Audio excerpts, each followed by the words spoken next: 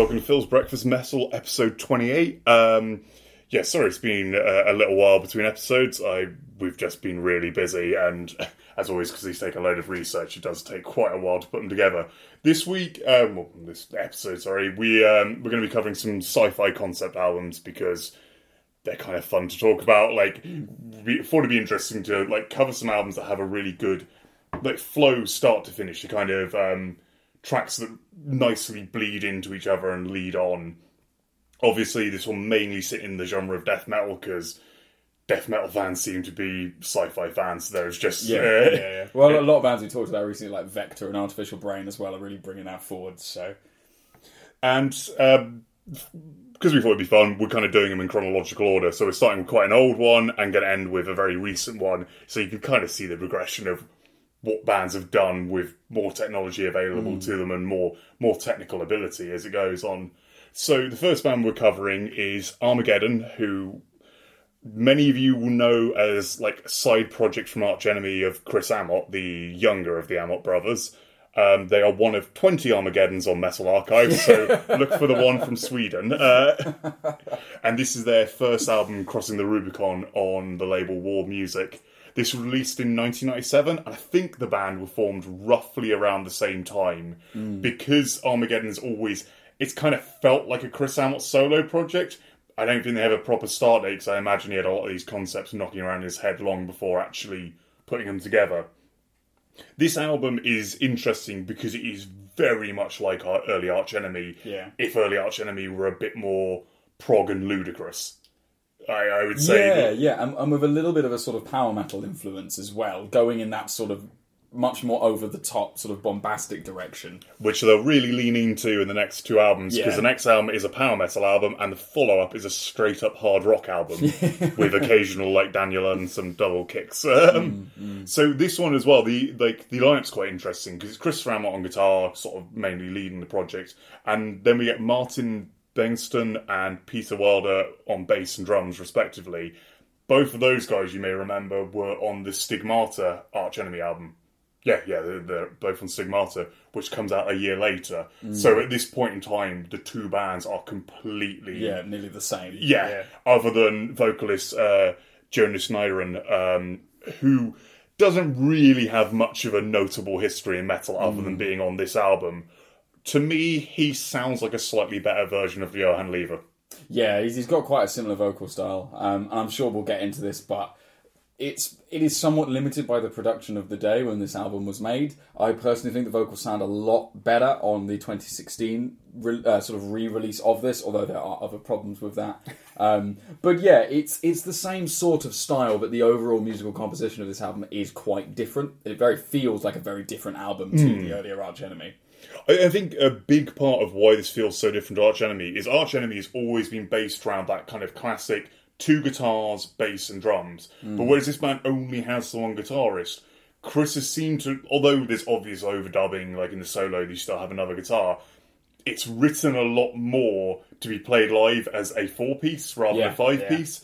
And you get a lot of really interesting stuff where there's a lot more interplay of bass and guitar, where the bass will go off and do something very different, which is not Arch Enemy style. No. Or actually a lot of melodic death metal. If you think of Early At The Gates and Flames, Dark Tranquility, you don't get so much of the bass taking a role where it's really doing something interesting. Whereas this album, say, the intro of Into the Sun, sounds absolutely crazy because you've got a really complex lead guitar part, but then a complex almost lead bass part, intertwining and interweaving, and it just makes this album sound a bit more prog and epic. Yeah, definitely. It loses that very sort of traditional melodic death metal feel that you know of the sort of twin guitars going off and doing something fancy, which is really cool, but then substitutes it with the bass, which gives it a very different feel. Yeah, completely. So this album, we should probably jump into the concept, because I think with a lot of these we're going to want to talk about this. I've always thought this was a very simplistic but fun concept album. It doesn't quite have the perfect flow of a lot. This is 10 distinct tracks, really. But the story is great death metal fodder, especially death metal merging into kind of powery metal moments. And the sort of grand prog stories as well. Exactly, yeah.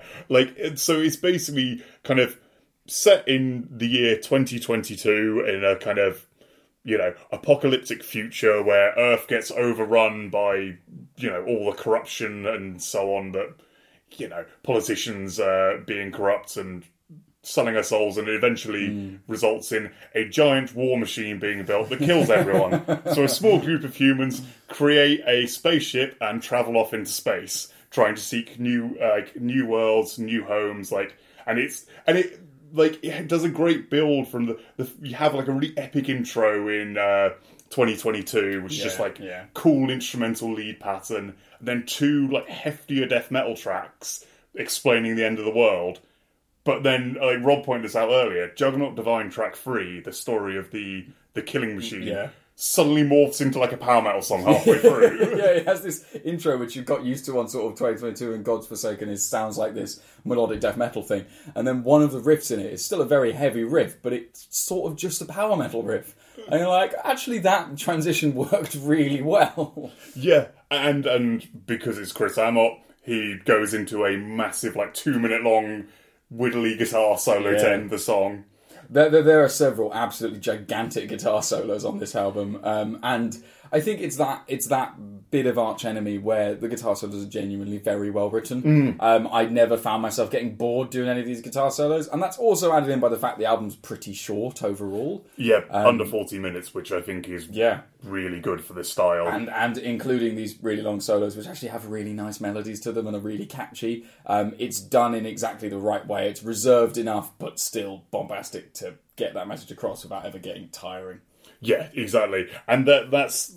So we come out of that big solo into Astral Adventure, which is probably one of the sillier tracks on the album, but also still really good, I think. Yeah. It was I remember listening to this when I was young, and that being like my early highlight, which is very much melodic death metal meets widdly power metal. Yeah. Like, when we say power metal, we're talking power metal riffage and lead guitar playing. The vocals are still very much this kind of high-pitched, shrieky death metal vocals. Yes, sort of like a Carcass-ish style, more high-pitched death growl type thing. And so this song, like in its kind of widdly, hopeful melodies, is the story of people boarding their spaceship and going off in search of the future. And that really, that's quite a happy kind of melodic track, and then that beautifully merges into the track 5, Funeral in Space, which is the first departure into something quite different on this album. Yeah. So it comes in with these sort of calm acoustic guitars, and then you think, oh, okay, this is interesting, and then it builds it up, and it's overlaying with this melodic, catchy electric guitar solos as well as a cello, and is there flutes in this? No. So it's like a kind of Planet Caravan style acoustic guitar part. But then brought over that is a recorder. That's it. Yeah. So the first melodic recorder is added, and then that fades out, and a cello plays a sort of solo, sort of melody part. And just as that's kind of coming to its climax, Chris Amott on the electric guitar harmonises with the last note of it, and it goes into a smooth guitar solo to lead it all out. Probably the only use of recorder in metal I can think of. Maybe an Aerion album has one somewhere. Possibly, but not the usual instrument. But it works. I do think it sounds really good on this. It's actually a really effective piece, and it gets across, particularly when you've looked at the story of it and the name of the track as well, it gets across this idea of this ever-expanding cosmos that you're just floating in, and does that really well, and doesn't feel... It feels a little out of place compared to the tracks that have come before, but it doesn't feel completely tonally inconsistent. It's not just thrown in there for the sake of it. It feels like part of a greater whole. Yeah, and it's definitely a skill, I think, Chris Amott's always had, in being able to write these kind of acoustic guitar tracks that are actually kind of brilliant. Some of my highlights of later Arch Enemy are stuff like Marching on a Dead End Road, which is just a cool acoustic and electric guitar interplay.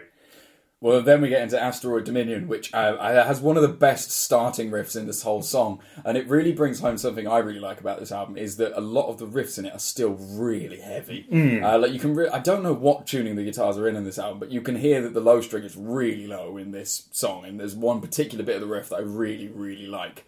And so I really like that they keep that heaviness to it. It still has a weight, and coming just after the lightest, most easy listening song on the album, you have this really heavy riff, which I really like.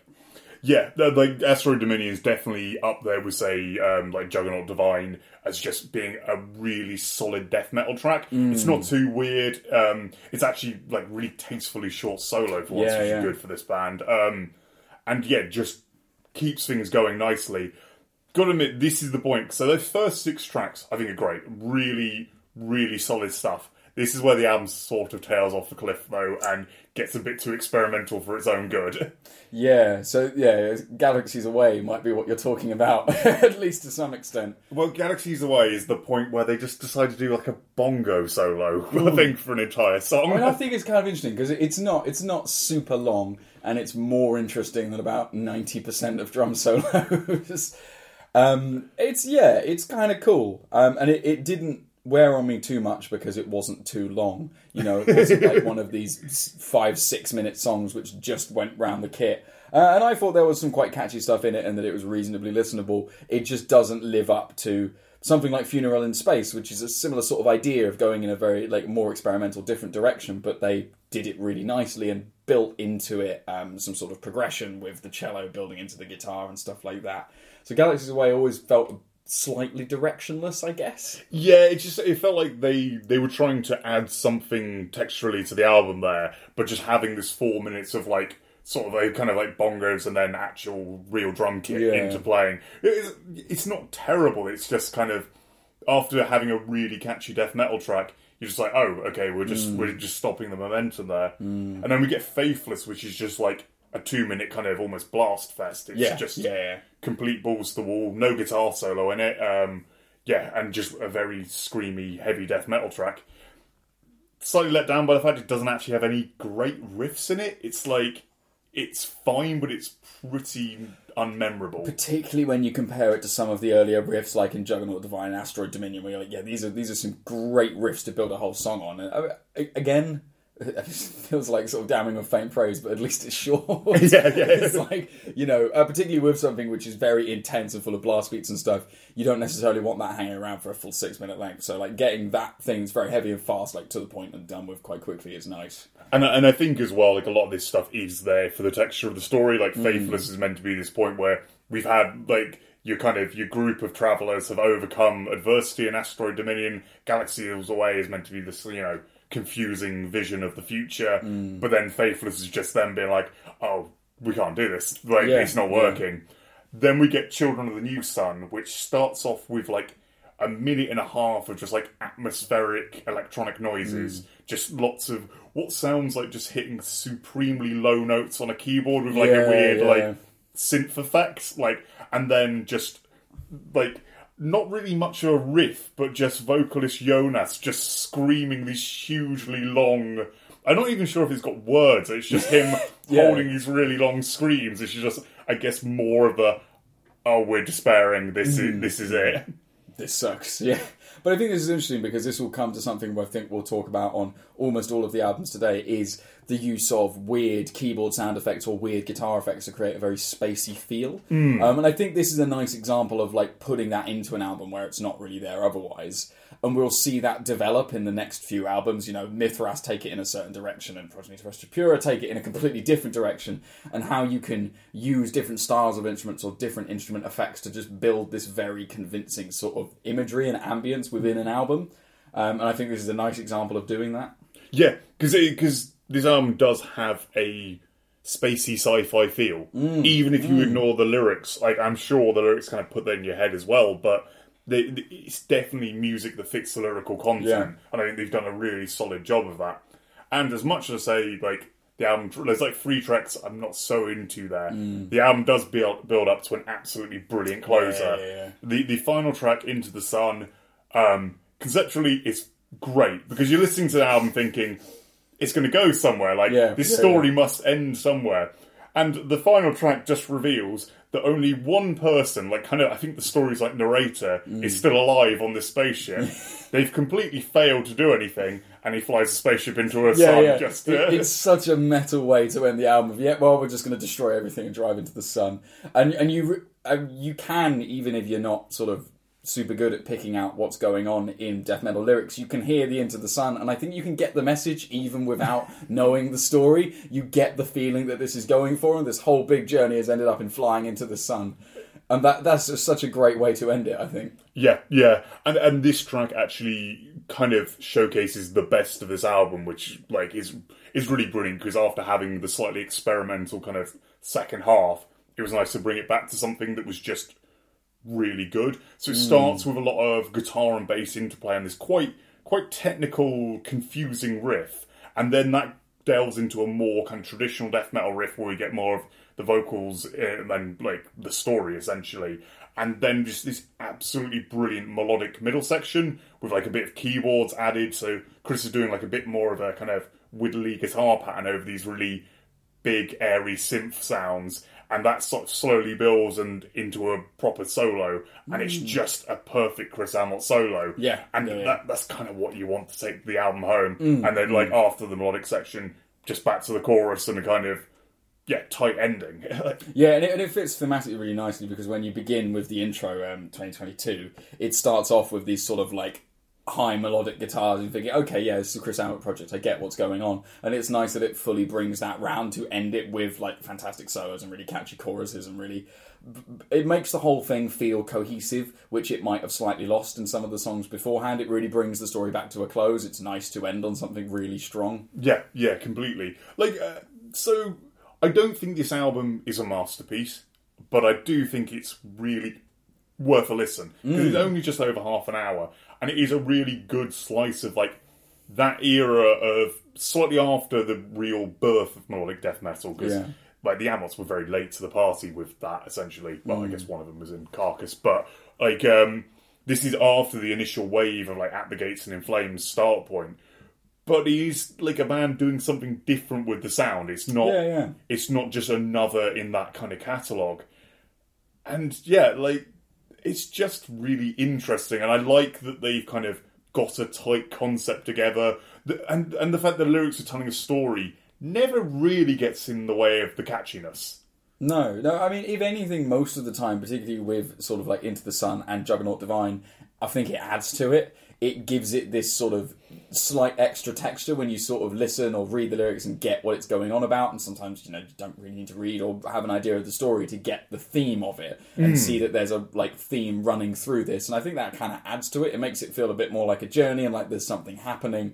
Which I think in a lot of these albums we're covering today actually adds to it rather than detracting, and that really is what makes a great concept album. Yeah, and I think it's especially good if you're kind of like, I think both me and Rob are, where you like listening to bands in album form, like you go through all the tracks, you don't really skip stuff. This definitely lends itself to that, because you get to the end and you feel like you've been on a journey. Yeah. There is a major problem with this, though, if you buy the original CD of it, because there is a bonus track, and bonus tracks are a nightmare on concept albums with a close, because you have to jump up and turn the CD player or your MP3 player off before it goes into a fucking dreadful cover of Die With Your Boots On. No offence meant to the band, but just doing a melodic death metal band doing a straight up cover of an Iron Maiden song, just screaming it doesn't seem like it's going to work at all. Yeah, I guess this is the late 90s and people hadn't tried this enough to know it's a terrible idea. Yeah. But yeah, that kind of lets things down. So to put this like to you a bit of Armageddon history.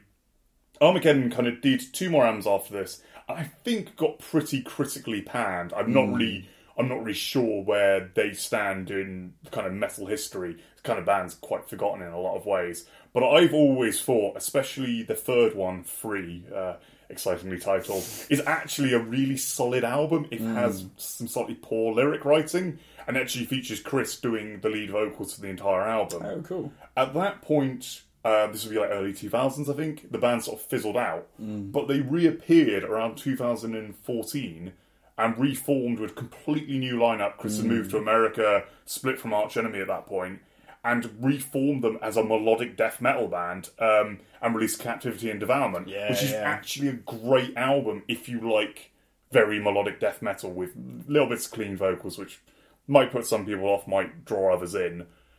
After that, they've done another album, which is a reimagining of this, which I found really hard work for a couple of reasons.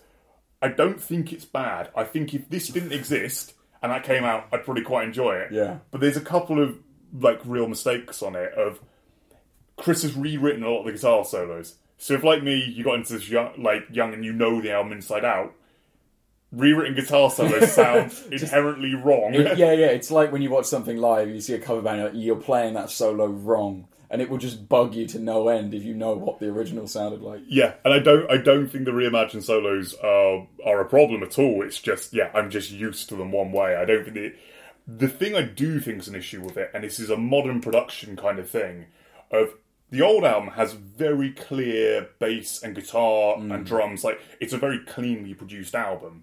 Possibly to its detriment, it might lose a bit of heaviness there.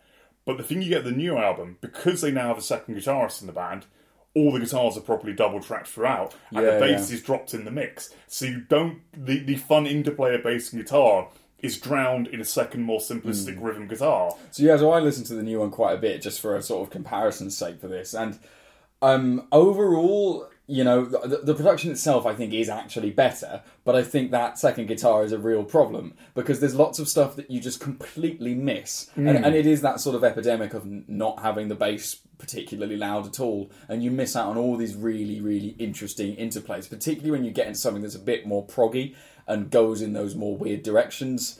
And I think the constraints of writing it with one guitar in the first place actually made it more interesting. Yeah. And you know, like, there is an urge to just, we'll just write something simple on the rhythm guitar to make it sound sort of bigger. But that's not always better. Yeah. Sometimes that heaviness comes across really well, but you can also get that with the guitar and bass. It's just a matter of writing that. And, you know, Chris Hammett is clearly capable of doing it. Yeah, and more than anything, this just felt like an album that didn't... This album's fine. There's no flaw with it that is so big. I felt it needed a reimagining. Like, my only criticism of the earlier album would be that the vocals don't sound particularly great on it. And I think the vocals on the revisited one are much better.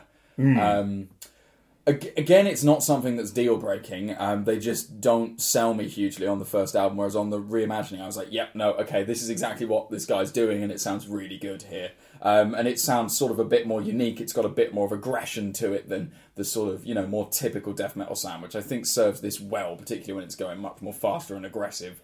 Yeah, I guess in tracks like Godforsaken, a bit more power would be of use. But just, like, if you can't deal with the vocalists on the original, I don't know that reimagining really helps. No, like, I mean, I like the vocals better on the reimagining, but it's not one of those things where it's a deal breaker, like with some of the really early Sodom recordings or something. You're just like, this is so badly recorded, I just can't listen to it. Yeah, those, like, I mean, there's definitely people who love them, but there are those earlier albums of bands where you're like, there is problems in the playing. This album is played technically very precisely.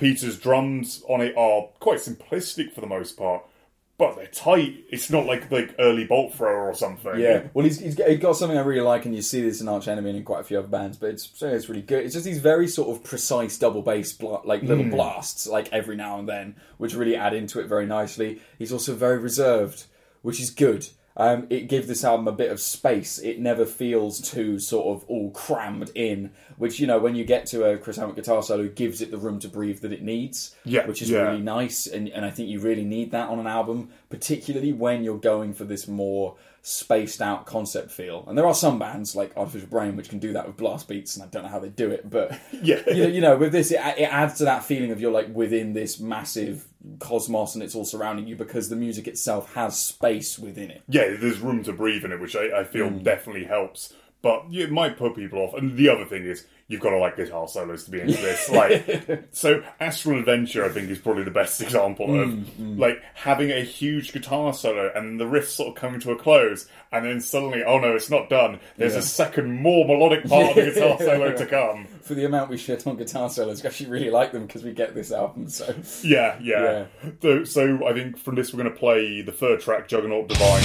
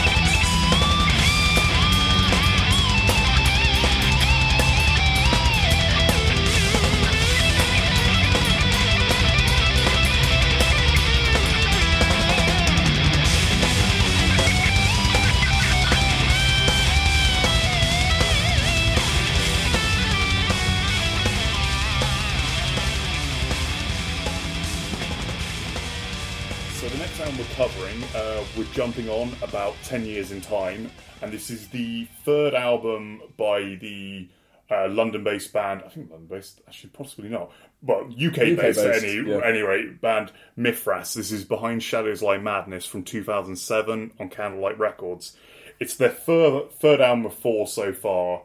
Mithras are like an interesting band because they're kind of a studio project, but a studio project that's always arranged itself for live playing. Yeah. So it's like there's been movements in the lineup over the years, but it's mainly always been Leon Macy playing drums, guitars, and any kind of sort of keyboard or electronic synths and stuff like that. And then Rainer Koss on bass and vocals. And that's sort of been the stable core of the lineup throughout. They've often had another guitarist, and I think on some of the earlier recordings, especially in their previous band, Imperator, had a different drummer. So it's always kind of been built as a studio thing, but both of them write so the songs could theoretically be played live. Yeah. And we have, in fact, seen them live at Damnation a couple of years ago, which was incredible. But the man never found a stable drummer, and I think since Leon's just literally said, "It's just me now, I'm just going to do this as a studio thing." When you listen to the drums in Mithras, you can sort of see why it's so fucking difficult to find someone who can play this regularly. But yeah, we'll get into that. The drums in this are really, really interesting.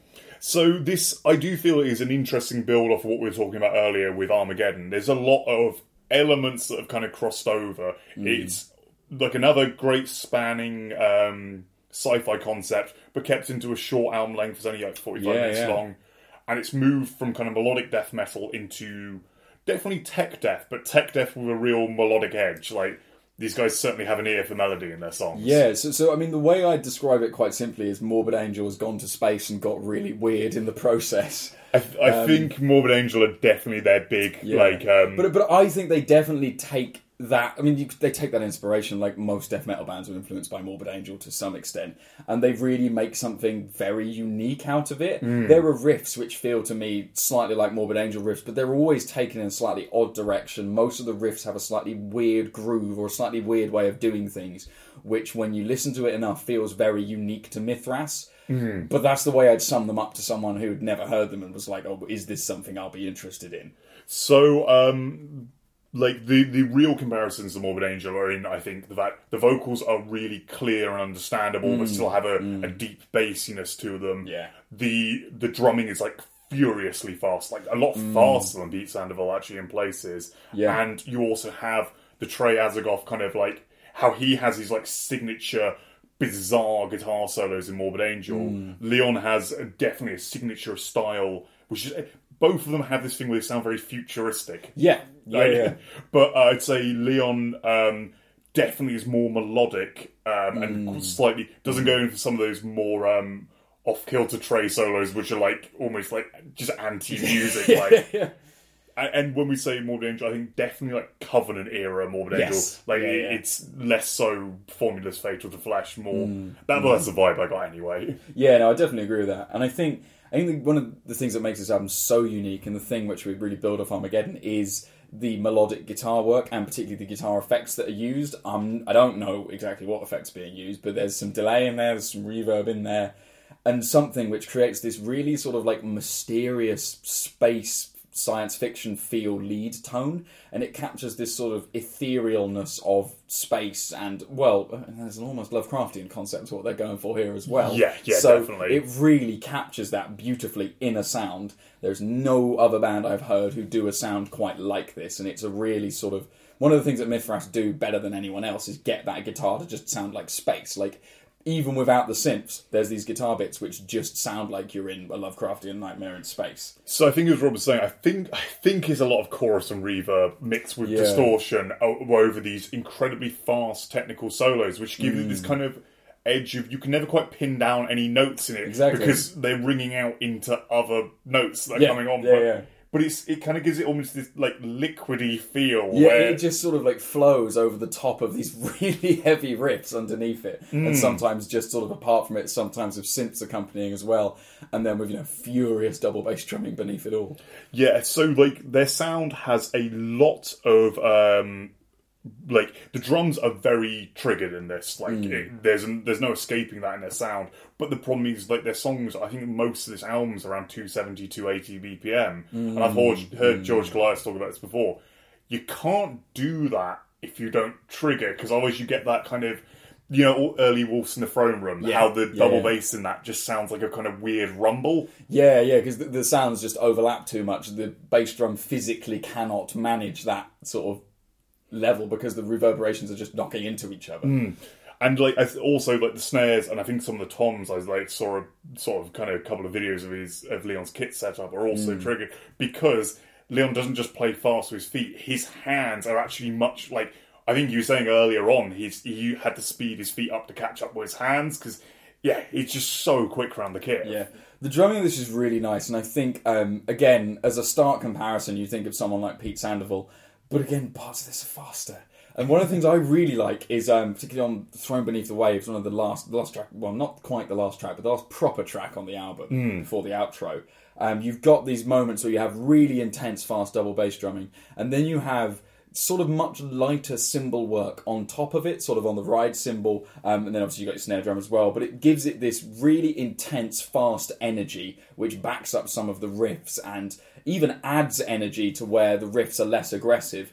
And then you have something much lighter going around the rest of the kit, which gets this sort of duality that Mithras have between the sort of ethereal space-style textures and the much more aggressive death metal style, which is Beneath, which pairs up really nicely, I think. Oh, yeah, totally. And the thing we haven't mentioned, which is another kind of, not unique, I feel a lot of bands are doing this these days, but they use it in a very interesting way, is we also get a lot of kind of like synth electronica interludes. I think there's like 4 on this album bits where you'll get kind of often very melodic electronica, and he often mixes a little bit of that lead guitar in there as well to make these kind of these interesting breaks between the songs, because the music is pretty furious throughout. The true death metal songs don't really let up, but every so often these little breaks that just set the atmosphere again. Yeah, you got things like When the Light Fades Away, which, you know, is just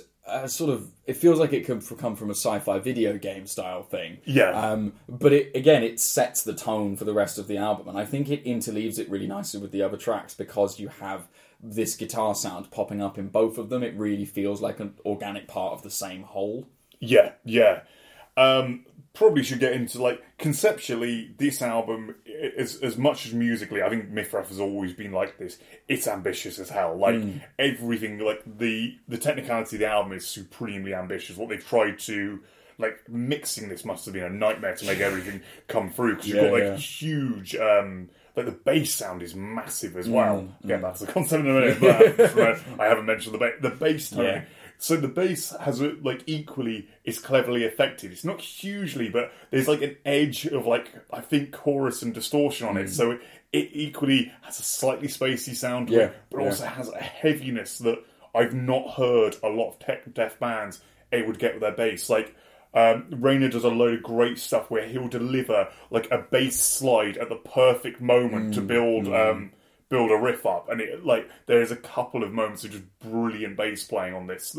It's not even so much technical, although the bass playing is very technical. His moments really shines, it's just where he does something quite different to the guitars, and I think that's a purposeful choice where, again, because like Armageddon, there's one guitarist and one bass player writing for this, we don't have that kind of thing where we're just drowning stuff in a simple guitar part to back the solo.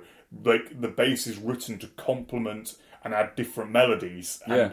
And with a sort of, you know, space and Lovecraftian style feel, it makes it feel different, because there are different things going on that your brain is trying to process at the same time. It goes in that prog direction and gives it that sense of slight mystery, and that there is more going on than what you're just hearing, because it sounds different to most of the stuff you've heard, and there are different patterns that you're trying to sort of recognise at the same time, which really fits the feel of the album. Yeah. This album of theirs, like, conceptually, is probably the most explained I think any of them have been. They've always gone for kind of longer concept forms. Like, I think the latest album, although they weren't going to do so, is also a concept. This follows directly on from where Worlds Beyond the Veil left off, and we have the central character who's, like, the narrator throughout. Essentially, that Rainer just plays this the great counselor throughout the story, and it starts with him. And again, the way they sort of explain it in the lyric book is because you've got these instrumental electronic interludes. They have like poetic stories, essentially lyrics behind them that aren't in the song, but they're written in exactly the same format as the lyrics. And so I have the CD version, and Rob download Yeah, I've got a digital copy, so I wasn't able to access this, which is now really annoying. Yeah, and Rob's kind of saying he couldn't quite follow the story, but with these in-between parts, the story is actually explained for you. It's not... I would say this album, more so than a lot of concept albums, doesn't leave a huge amount up to the imagination, but the way it leaves gaps for you is just quite entertaining. So the story is essentially this character and his people were going to transcend Earth that was sort of destroyed or warped in the previous album, but it is like at the last minute he encounters this character, the Enigma, who's some kind of like Lovecraftian like warp like entity, and is thrown back to Earth. Hence the next track, "Fall from the Heavens." And the next, like the whole first of the half of the album is this character exploring Earth, which has got completely warped and taken over by like entities of shadow, which can only exist in the shadows, like only exist in the dark. Hence, behind shadows lie madness, and they're like hunting the remains of humanity on this planet. So it's all about this character's kind of quest to find places that are lit that you can avoid these characters, and you go for a load of that story, and then we hit "Awaken Man of Stone" at track 7, which is him sort of going into a cave in the mountains, falling and finding himself in this civilization of humans who have fled underground and apparently are safe from these monsters. But at that point, because he's fallen in there, he's been followed by the Enigma and other of these shadow beasts, who in this kind of underground kingdom with giant stone statues managed to possess one of the stone statues and chase the humans out of their mountain sanctuary. So the counselor ends up, rather than being this lone character he was for the first half of the album, ends up with a band of people who it's his fault are in danger. So there's some more details happen, but essentially he realises he needs to get to this kind of like prophesized land where the sun doesn't leave, like where the sun always illuminates them across the ocean. I'm assuming with this cataclysm, the Earth is no longer in its usual kind of orbit type thing. Yeah. Or you're just completely fucked, essentially. Yeah. So, something's happened there. So, the final half of the album is the final, quarter. It's, them getting on a boat and trying to escape, but the counselor knowing this Enigma is coming for him, and he's, the final track, "Friend Upon the Waves," is him having a battle with the Enigma, knowing he's going to lose and be dragged to the bottom of the ocean, but he will protect the people he endangered earlier. And that's how this concept resolves. Which, for a short death metal album, is a hell of a lot of concept. It's a lot of story to get across. And they obviously put it way, way better than I do. And as I say, the lyrics have a really nice poetic feel to them, and their sort of descriptions of everything going on are very vague. So although the story's quite solidly lined out, there's loads of room to think and imagine what's going on, and it's more the chaos of the riffs really gives form to the terrifying entities in the story. Yeah. Again, the music of it actually reinforces and adds to the story in sort of an emotional way, which is the mark of a great concept album. It's also got a fantastic cover which really ties into the concept album from Dan Seagrave, who's done Gorgut to Morbid Angel, Dismember, Carnage. You know, if you don't know the name, you know hundreds of his covers. Yeah, you'll definitely recognise some of them. But it's a great cover of sort of, you've got these human dwellings, which are presumably from the city, or at least some of the cities on Earth, that are distorted by a sort of circular effect. So they are moving and twisted, and you've got this sort of dark hole in the sky, and then you've got these beings on the front cover as well. It's a really cool cover. Mithras have a good history of covers. Bar their first album, they've got about 4 covers I really like. And this is definitely up there as one of their better ones. It just fits the concept so well. Yeah. On top of this, we should probably get into Rainier's vocal style. Is probably possibly one of the more divisive things about his album as a modern tech death, modernish, I guess, 2007 tech death band. he has a style that is quite unlike most vocalists in this genre. Yeah, it's a very distinct sort of voice. You can hear voice in it, and it can transition a bit more towards a straight growl where it's just distortion. But it feels like there's a little less in a lot of this. It's almost like a shout that's just really deep and has a bunch of distortion on it. I personally really like it because it feels very unique, and a lot of stuff Mithras do feels very unique with the programmed drums and the particular way they trigger drums, sorry, and the particular way they manage the guitar as well, the effects on it, and I think it gives it this real interesting sense of personality.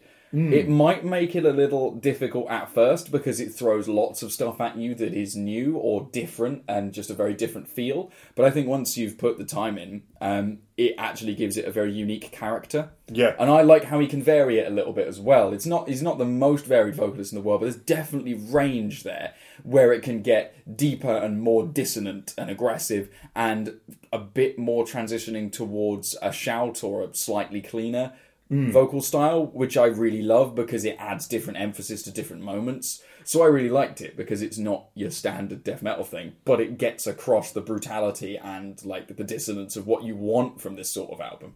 Yeah, definitely. And you can hear all the lyrics. I think he's talked about the fact he doesn't like a lot of modern death metal because he wants to hear lyrical themes going on. Yeah. And I can understand that because I really enjoy a lot of the truly guttural stuff, but I also feel this totally works. Yeah. The other thing we should talk about with this band is they are obsessive about what they do, more so than most bands I can think of.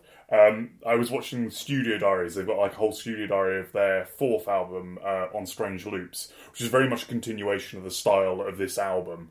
But they were saying like they obsess about how everything sounds, like to the point they took 3 months experimenting with just a different ride cymbal. And this is why a band that have formed in 1998 and have been relatively active throughout have 4 albums. Like, all the way through that studio diary was like them being like, "Oh, I'll be out early 2015." It came out late 2016, and they're under their own label at that point. Yeah. But they are like truly involved with every aspect of this. Like Leon especially seems to be a total gear nerd. And he also does the engineering, mixing, mastering, producer job for both this album and On Strange Loops. I'm not sure with the older stuff. I definitely got hints of that from reading some of the interviews as well, where Leon was saying that for this album, you know, he had to spend serious amounts of time training and learning the drum parts because they're just really hard.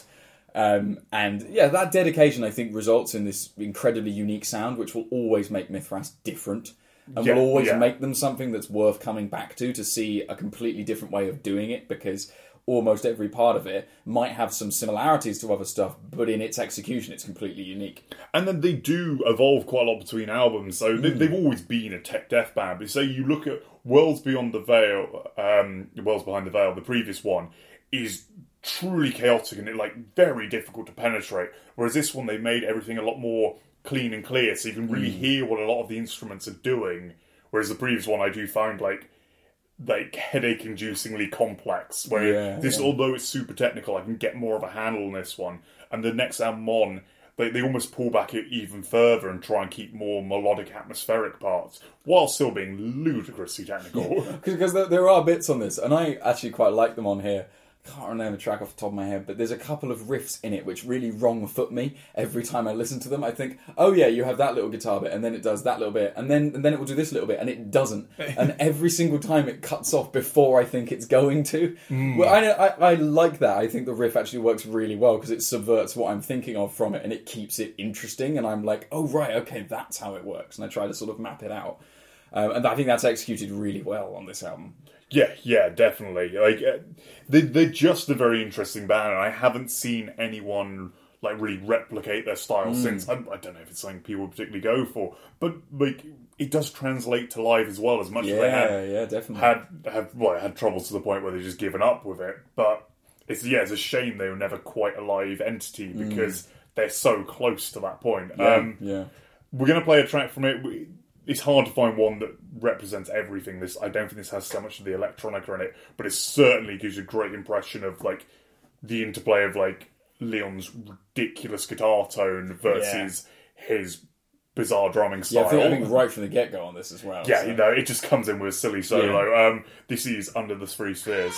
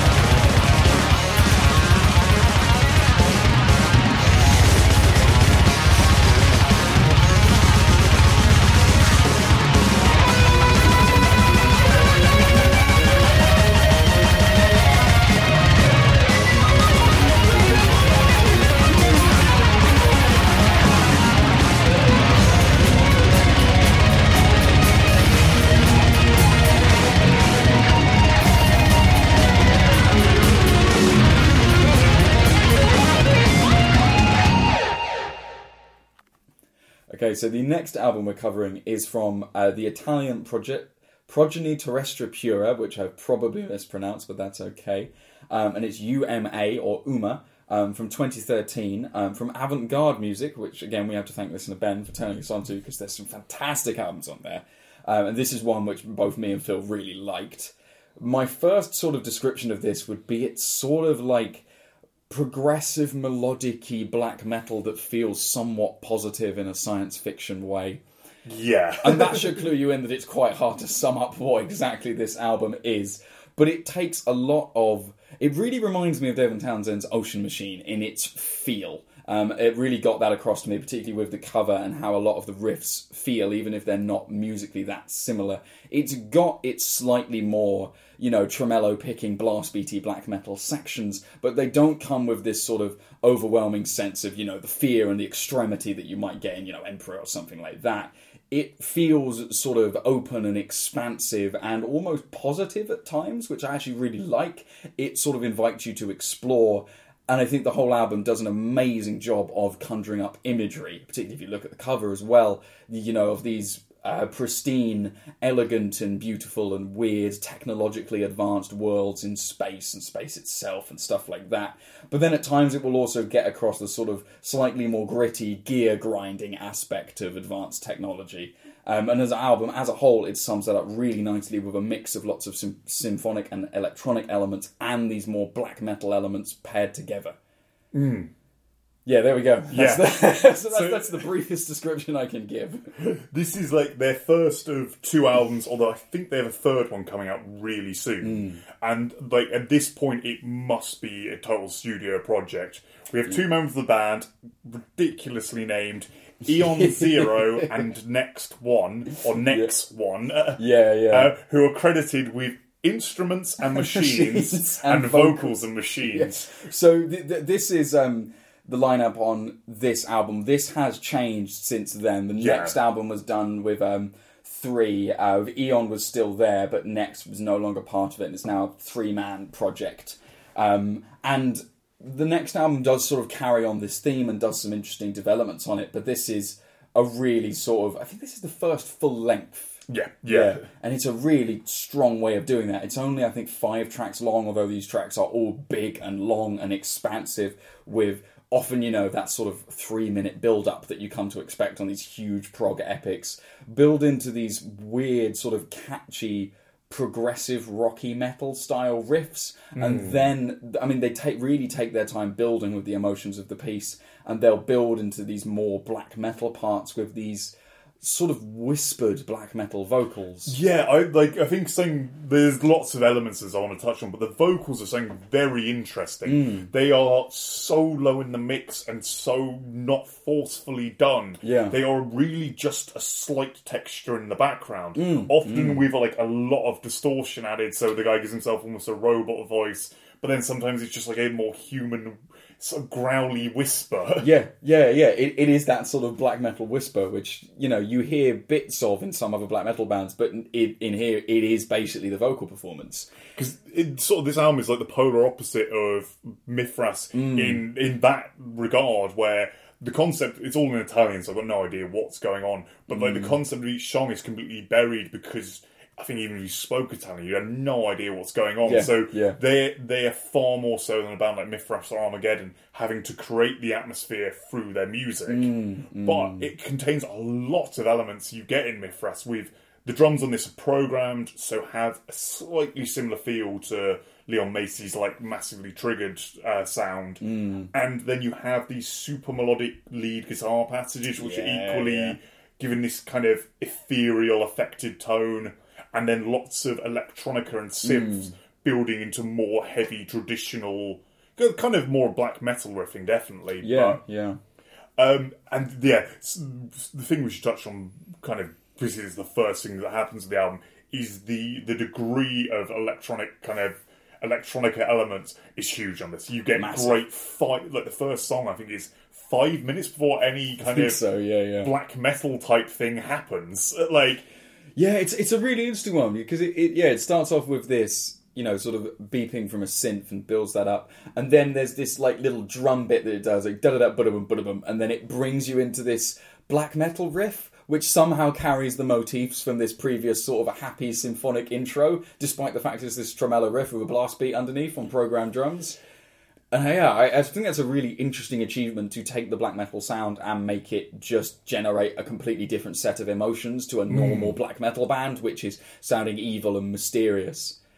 Yeah, because this has, it moves between positive and melancholic, but it never sounds particularly evil. No. And, this band, and I don't mean this as an insult, never feel like they're in a rush to get anywhere. No. All their songs really gradually move. You get these... As I say, the electronic sections sprawl over really long periods of time, but then you'll get riffs that repeat for quite a while, slowly introducing maybe like a very simplistic melodic lead part, but they'll wait 30 seconds for that to come in. Yeah, they'll build up these textures through it very well, and it is a very textured album. It has that wall of sound thing, which you will find in black metal, and you'll also find in things like Devin Townsend, which just makes it feel all-encompassing. It really makes it feel like sonically you're part of this different world, and it uses lots of these different, electronic techniques. And there's one song on this which I won't try to pronounce, but it's about 7 minutes, and it is pretty much just these electronic parts and these more techno sections. And they go further with this on later albums where they introduce bits which are almost dubstep-like, which I actually think works really well. Yeah. But yeah, they really sell you on that different world, and it's open and expansive, and it's never trying to get anywhere because it's more giving you this glimpse into something else, into a different world, which I think it does really nicely. Yeah. I'd say where this greatly differs from something like Mithras is this feels like it was designed as a studio project. Yeah. I don't know if these guys play live at all, but this definitely feels like, especially program drums always lend themselves to this, but this feels like a lot of Eon just sitting at his computer creating very soundscapey stuff. And this is immensely soundscapey. This is an album, if you wanted to, you can just sort of leave in the background and never really engage with, but it still give you some kind of emotional feedback. But then if you do want to if you do really pay attention, the subtle movements are really rewarding if you're happy to sit through a 13-minute long song that gradually builds and falls. Yeah. And I found that, even having this on in the background, every now and then there's some particular riffs in it which are really catchy, and you're suddenly noticing this sort of ambient electronic thing morphed into a really catchy riff. Where the hell did that come from, and how did that fit so naturally into all this? And the guitar tone's almost sort of soft as well as being ethereal. It never sort of calls attention to itself like a Mithras riff does, or like, Armageddon does. It's a very different take on that, where it all sort of settles into this, this ambience, and they bring the guitars and even the black metal down into this, which works really well. And actually, similarly to Mithras, and not similar to a lot of black metal, really good bass tone in this. The bass guitar often is doing something quite interestingly separate to everything else, and adding another texture. Nothing's ever particularly technical in this, as in the only particularly complex parts of this album are the super fast, tremolo picking, but the kind of, the bass just feel like is always quite slow and doing a lot of these kind of holding on ever so slightly distorted notes just to add another just another sound in the mix. It's really well used, and considering it's one guy writing almost all the instruments, the amount he's put into every part having its own space is very impressive. Yeah, I can't remember. Do you remember how long this album is? It's about 50 minutes exactly. Yeah, so it's not huge. But it's still, for one person trying to stretch these soundscapes with these longer songs across it, to put that much effort into every part is very commendable. Yeah. There's not much. I can't find a great deal of history to these guys. I don't believe there's.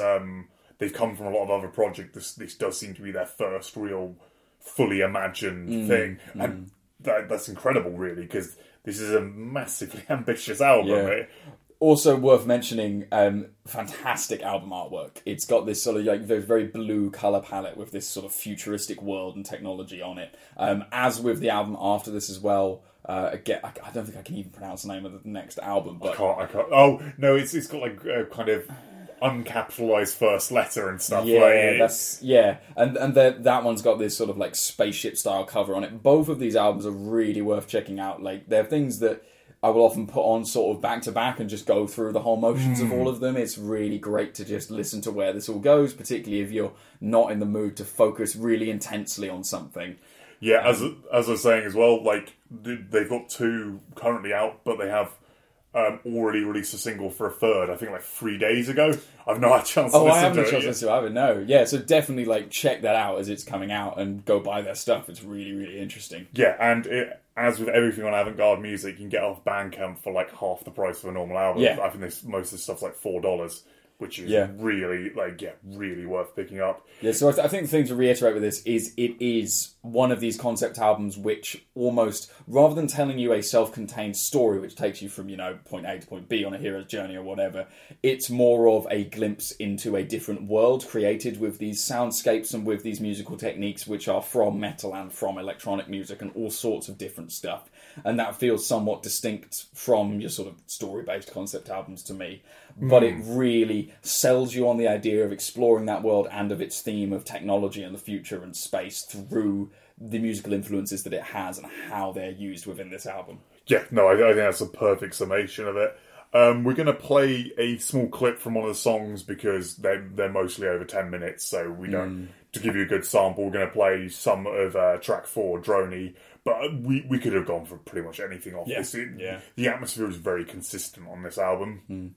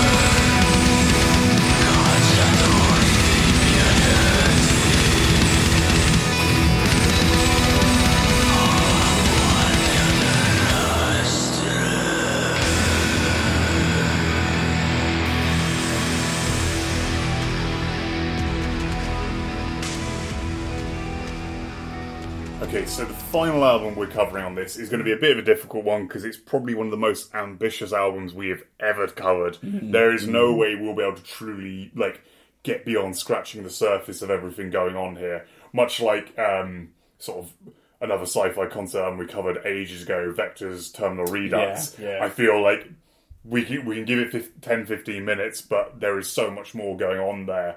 And it's an album that that album's is exactly the same. In you can listen to it 20 odd times and it's still stuff to find. This is from the same year actually. This is 2016's Odyssey to the West by the terribly named Slice the Cake, and it was an independent release that got famous for essentially being released as the band imploded. The band are a three-piece international collective basically of Gareth Mason on vocals, and I think he some synthesizer stuff, and I think he came up with a lot of the specific lyrics but not the concept. You have Jonas Johannesson on guitar, bass, backing vocals, drumming, Drum programming, production, artwork as well. Busy man. Yeah. And then Jack Megaro from Australia, who composed and orchestrated the album, but has and also credited with musical thematics, but didn't play any of it. So quite who did what is a bit of a mess. Yeah. And as they all seem to have fallen out halfway through, we'll never quite know. Yeah. Genre-wise, this is a really difficult one. Yes. I've heard it described as avant-garde deathcore. I can definitely see that way of interpreting it. It's weird because it has all sorts of different stuff in it. I'd definitely say it's one of these albums which truly deserves the title of progressive because it is doing lots of things of lots of different genres and trying to put them all together in sort of service of a much grander vision. That's about where I can definitely say that it deserves something. There's bits of it which are death metal. There's bits of it which feel a little bit more like a deathcore or metalcore album. There's definitely there's kind of a gent influence. We certainly get that bass and guitar hyper low end. Definitely, yeah. But then you got and there's a melodic ballad in the middle. Yep. There's huge amounts of spoken word pieces. Yeah, there's bits that feel like Meshuggah or Sixth. So yeah. You've got a lot of. It just seems like a big melting pot of the last 20 years of metal. A lot of those extreme metal influences from all sorts of bands are in here and really nicely playing off each other.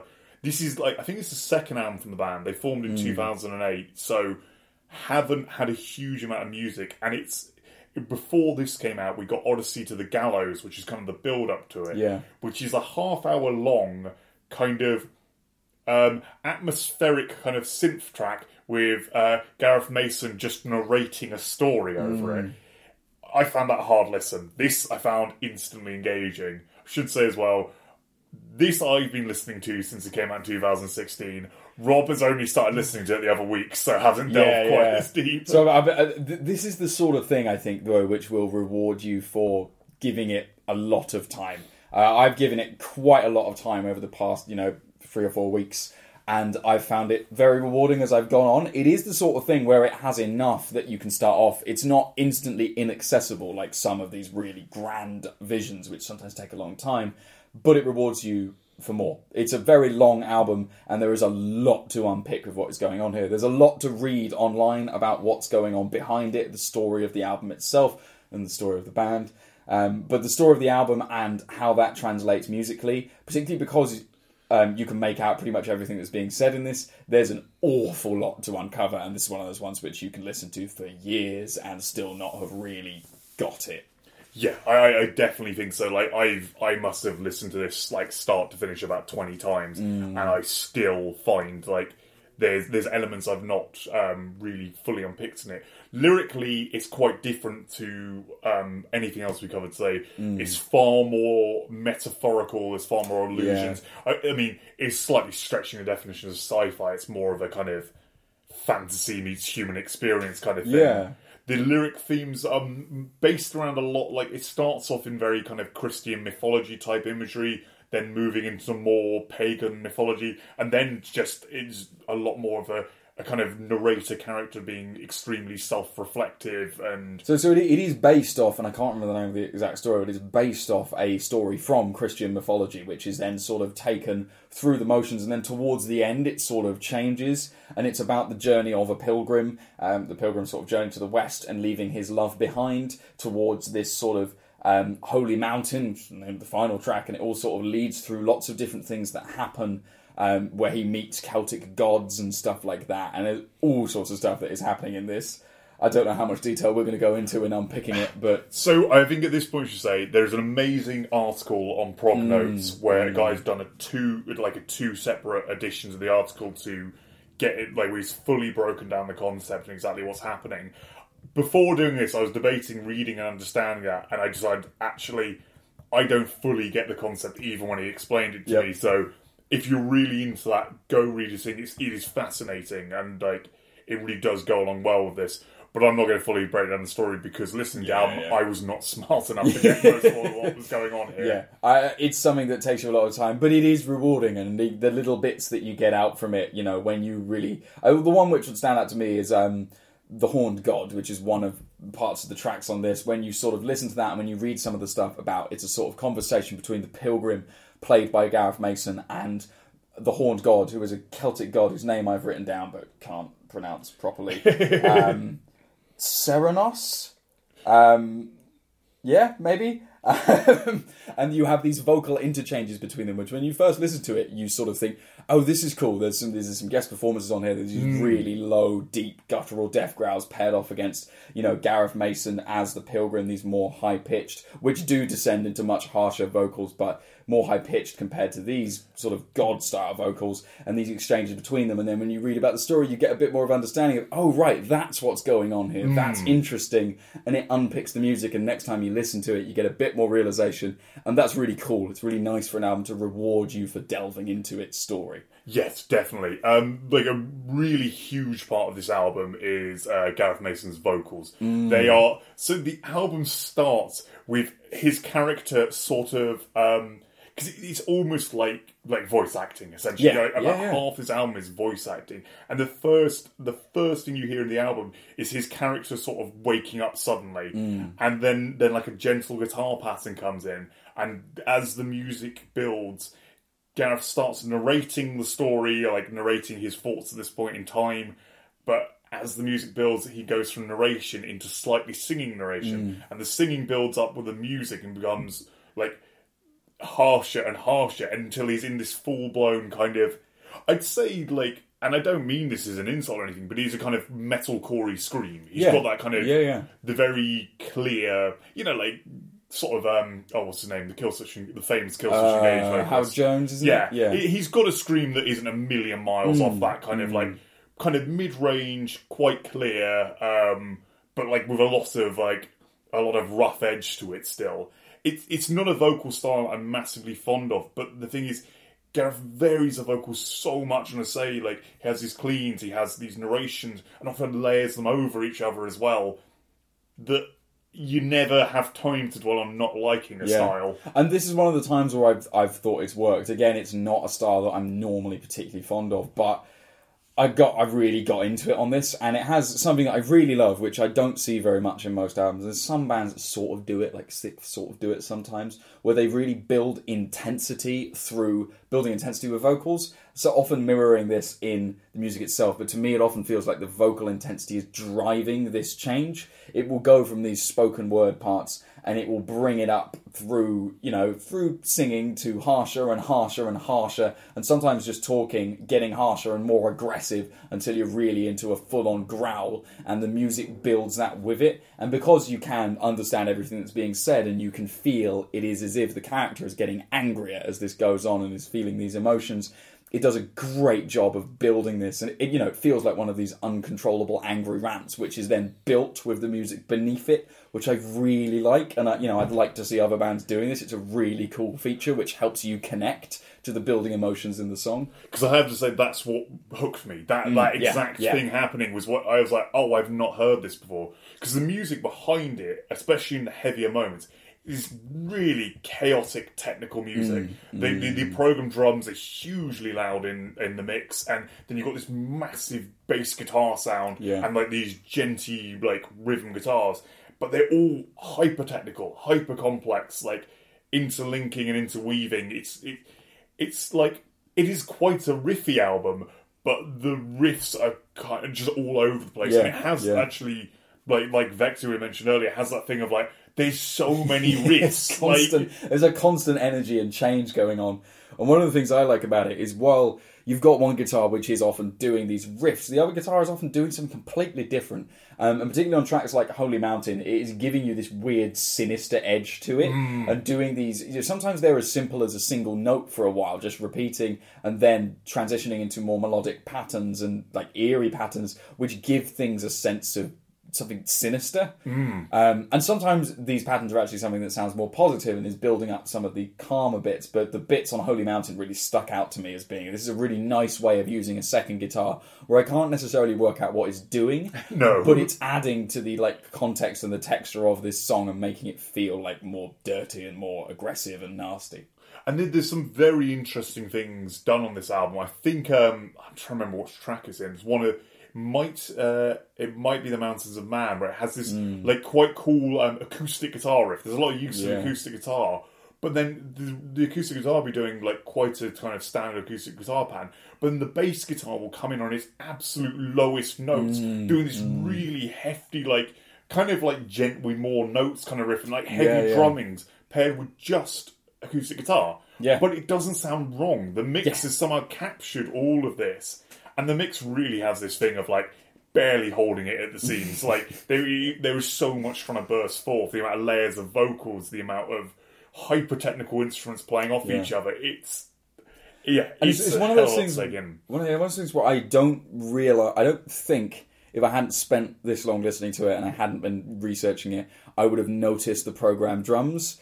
Because there's so much going on, and the program drums are really solid. Like the sound is really good. It never feels as if it's stale or like inorganic, like sometimes program drums can feel when you don't put the time and effort into them.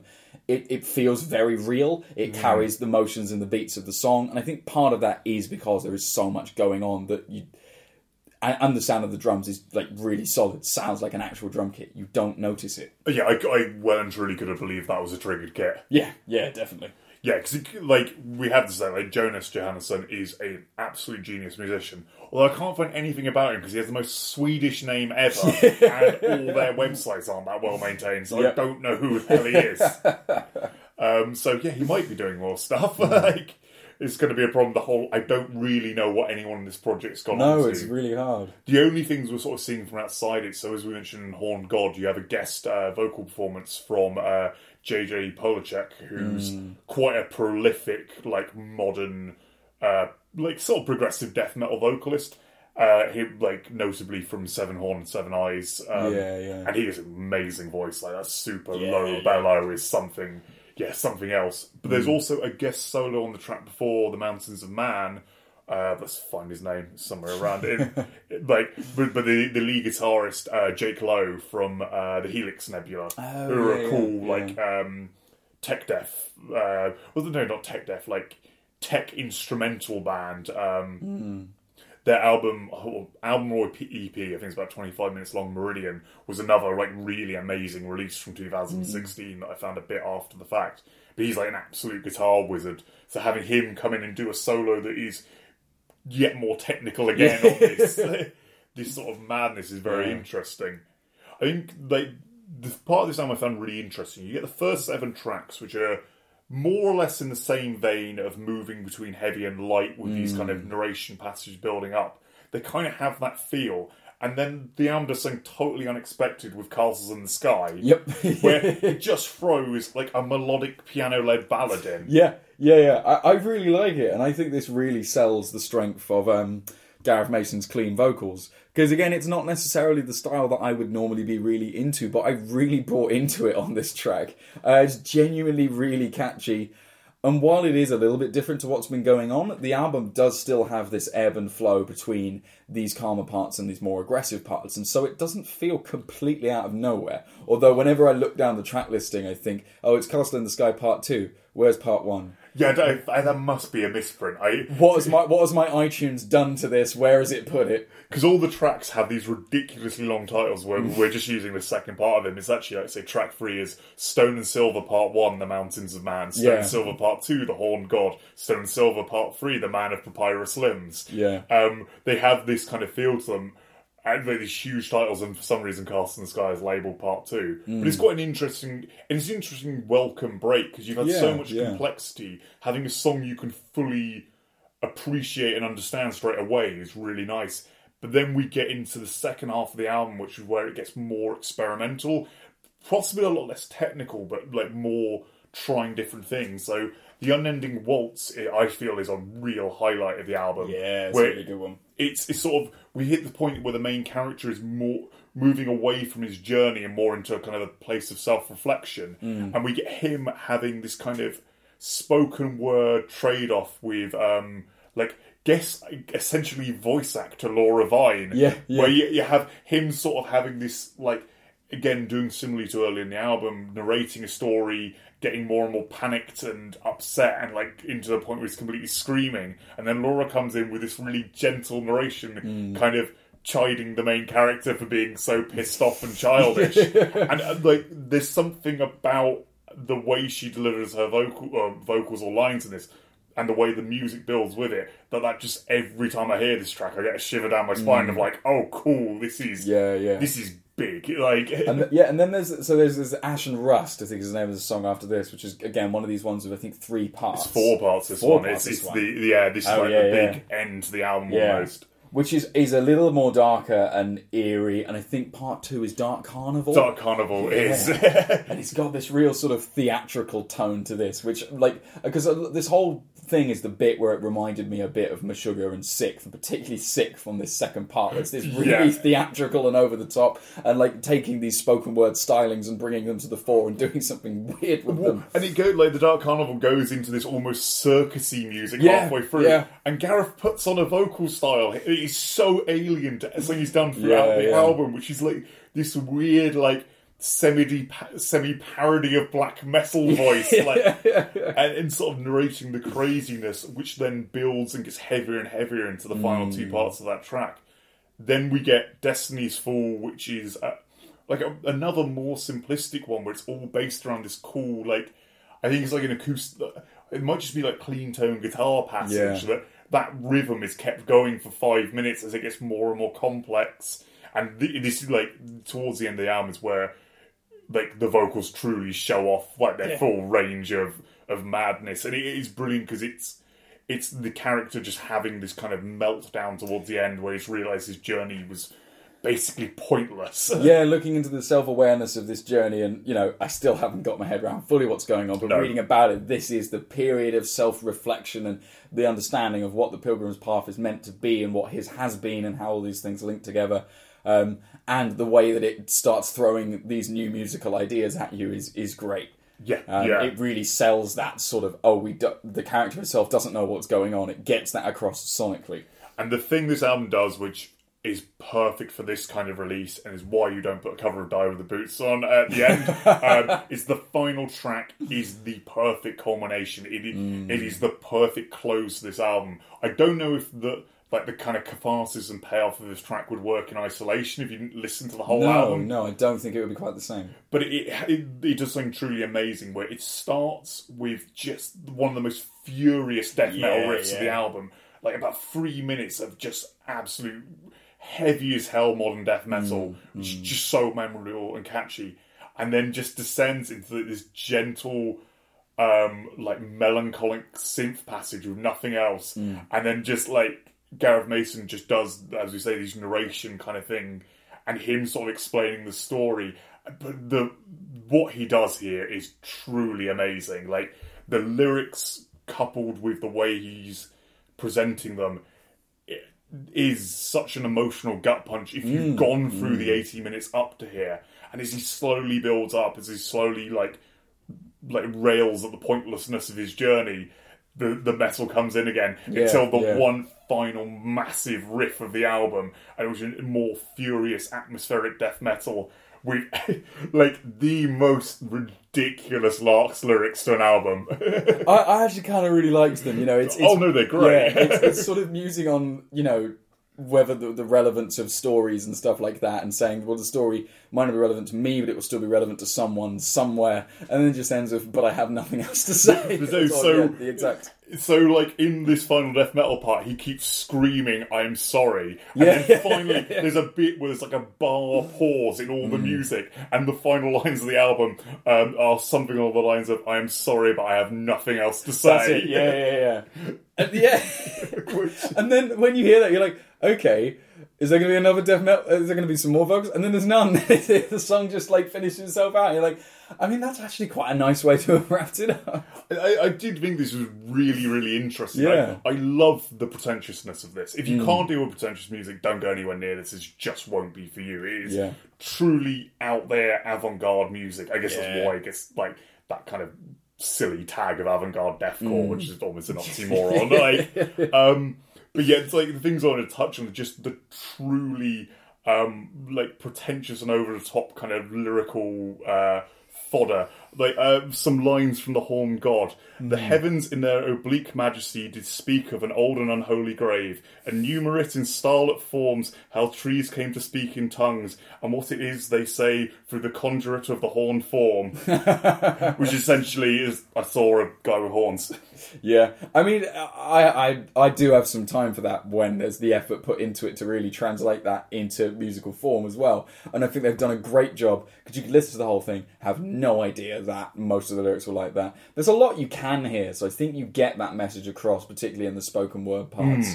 And if that is something that's, I think, something you don't really like in music, yeah, it's going to be difficult. But if it's something that maybe you found is difficult in the past, this is a really good example of people doing it properly and really integrating it into the music and having it drive the story and the music drive it, typified best by the sections where the vocals and the music both drive the intensity of tracks and help build together in a way where I've never really seen vocal performances and lyrics integrated into an album quite as much. Yeah. And I feel like, essentially you touched on this, like, you can get a lot of the emotional payoff of this album without understanding it. Yeah. Particularly, like, say, when you hit Castle in the Sky, it is this brief kind of... But you kind of feel like the change in tone, and then you, like, towards the end of the album, you really get to the kind of fear and frustration, and then the kind of almost payoff of the character just giving up. Yeah. Like, and you'll get bits of the story throughout it, because there are these spoken word bits which you can understand, and you can at least, with the music driving the emotion as well, you can get the gist of what is going on, even if you couldn't necessarily explain it. You can sort of feel what is going on, and then you delve into it more, and you attempt to understand what is actually going on. But it's a rewarding experience if you've got the time to do it. Yeah, and just hugely tragic. This is all we're going to see from them. But, like, if any of you know more, because you may well do, like, I've tried to find stuff and just maybe even just crap at looking. But, like, if these guys have gone on to do other things, like, I don't know if this works so well because the three of them together are just, like, capable of creating something amazing. But it would be interesting to see how all of them do on separate projects coupled with other people. Definitely. Because this is just such an ambitious piece. I was utterly amazed when I first heard it. It took me ages to realise whether I liked it or not. Yeah. So I was just like, what the hell have I just heard? I definitely had that about 4 weeks ago when I first started listening. I'd be like, oh, right, okay. What do I say about this? It's just so pretentious. Yeah. It starts with a character going...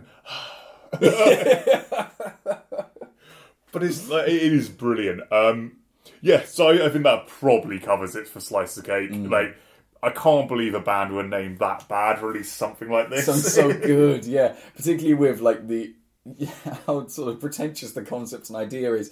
Pulled it off, managed it, actually created something fascinating with loads of interesting parts and, you know, techniques I haven't seen used that much before in music. Yeah, truly.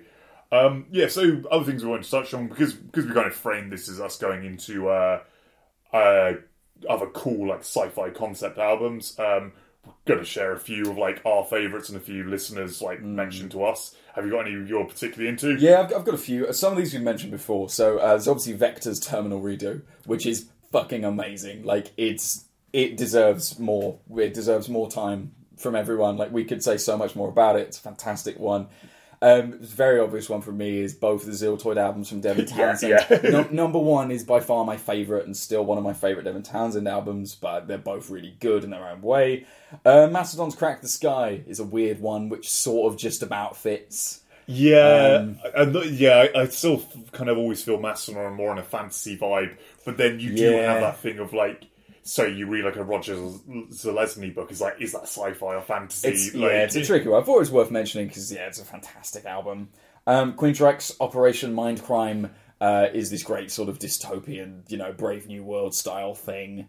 And as much as there's a lot of bad Queensryche stuff, I genuinely think this one's pretty good. Operation Mindcrime is one of those. It's like essential metal listening. You might not love it, but you really should have given it a listen at least once. Rush's 2112, which again is blurring the lines between fantasy, but I have to mention Rush every opportunity I get, and this album is fucking great. It's really good. And I think you can see where like metal albums would take these crazy concept albums you can see back in the early prog rock bands. Mythras, like Rush, is a huge influence. Fantastic. Yeah, Rush, like Morbid Angel, and a few others. Last two, The Sword, Warp Riders, which is a newer one, but it's actually really quite cool. I need to give it some more time, but I've been quite taken with it on my first few listens. I've never, like, The Sword are a really popular band I've never, like, I don't hate anything about it, I've just never quite got into, and I feel, but I feel like I just have issue with that whole kind of throwback blues rock style. But so possibly I just need to give more time. Warp Riders is one of the more interesting ones, but like if that style just doesn't work, it's tricky to win it just off that, because it is still that style. The final one I mentioned isn't really a concept album, but I sort of want to mention it as a band called Hoth, named after the Star Wars planet, who've done their first album I really like. I wasn't so taken with the second, and from what I can hear of the third, it's not really doing it for me. But the first one, Infinite Darkness, is a collection of really catchy death metal songs about Star Wars, like really stripped back death metal, which I really like. Also, it's got a song called Torn Asunder by a Wampa, which is basically a slam death song about a Wampa, and I really like it. Again, not really a concept album, but lots of, sort of the mini concept album where each song is about something from another universe, which I really liked. You actually hit most of my list and actually most of the listener list as well. But one critical dimension is Edge of Sanity's Crimson. Edge of Sanity's Crimson, yeah. I really want to cover this at some point because big fan of Dan Swano's work. I do think Crimson is probably the crowning achievement of his career. It's just like a perfect 40-minute long song. It's also potentially got one of the best screams ever recorded on it. God, the backing vocals from Michael Allott on that. No, Michael Ackfeld are just crazy. On top of that, basically everything by Voivod. Yeah. I've never quite penetrated deep into their concepts, but they have that cool sci-fi feel to them. And they have that thing that we've talked about a few of these bands where they have their own particular way of representing, a future and science fiction through music. Piggy Chords are sort of that for Voivod. Yeah. The other band we couldn't not mention is Ayreon with their regular 100-minute plus concept albums. I've got personally, I really like Human Equation, and I've never quite cracked any others of them. I've always found they're a bit overblown, but I feel that's possibly because I'm not the biggest power metal fan, and it is very rooted in the prog power scene. I guess we should probably... I don't think the albums are full concert albums, but Artificial Brain are worth mentioning in this vein as well, because they do that sort of thing, and they do it in a very different way to a lot of the bands we've discussed. And a band we've touched on before who have ridiculous concept albums, Haken. Progressive metal group. Particularly Visions is like a completely over the top, like trying to write a concept album about time travel is Oh, it's not like we know anyone who's doing that. It's not like you're in a band, you're trying to do that. Oh, yeah, I forgot about that. But yeah, and now Aquarius as well, because I haven't had a chance to see it yet, but Shape of Water, the Guillermo del Toro films come out. I was like, is that basically the plot of Aquarius by Haken, but just gender swapped? Yeah, I think pretty God, much. I hope they're doing the soundtrack. Aquarius, well, like Haken and Guillermo del Toro team up would be great. But yeah, thanks a lot for your suggestions on that. And if there's, because there's bound to be some really obvious ones we mixed, because I was sort of going through my music library going like, is that a concept album? Yeah, same. So yeah, let us know if there's any we forgot there. You can contact us on Facebook, Phil's Breakfast Metal, on Twitter at Breakfast Metal, or Gmail, philsbreakfastmetal@gmail.com. So let us know your thoughts. Let us know if there's anything you want us to cover, or like a band you particularly want us to review, or even if you're in a band and you've recorded something, send it to us. We'll have a listen. Yeah, because we quite enjoyed, recently we've plugged a lot of bands we've seen live in the more local form, so covering some stuff that possibly doesn't deserve a full 15-minute retrospective. On that topic, actually, I'll probably do a bit about this at some other point or write it up on the page, but I went to see Primitive Man recently. It's one of the loudest fucking things I've ever seen, but it was really good. Huge shout out to, I think it's Consecration and Bismuth. I'll check this and put it up, but those two bands were fucking excellent. I really enjoyed them. Fantastic support for Primitive Man as well. The tour was really well put together, sort of thematic bands. You were saying it was all in that style of crushing, just super brutal but primitive death metal. Yeah, so one of them, I think it was Consecration who were first. They were that sort of Primitive Man thing, but also with a more death metal influence on it, which I really liked. Super low vocalist.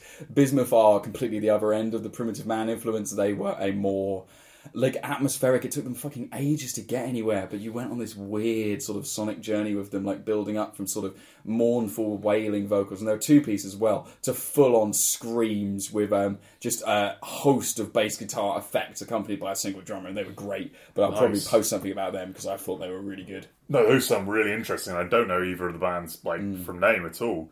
Yeah, so to play, I think that's everything for this episode. To play us out, we're gonna again, this is a difficult one to just take one song from, but we're going to play on the earlier half of the album from Slice of Cake. This is Westward Bound Part 1, The Lantern.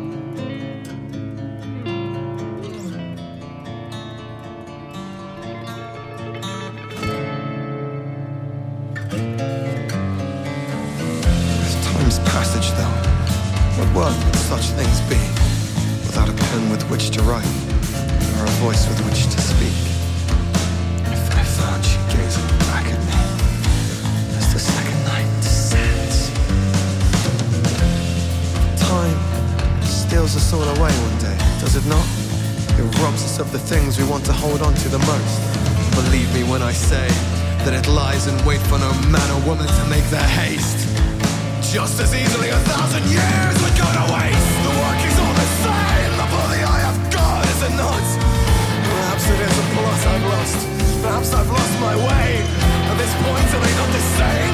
Am I not treading the one and only pilgrim's westward way? To do the workings of the one and only thing? Have I not come this very way? Such of higher things at stake. I have seen it manifest, and I have seen it ache, and I have been the squander, and I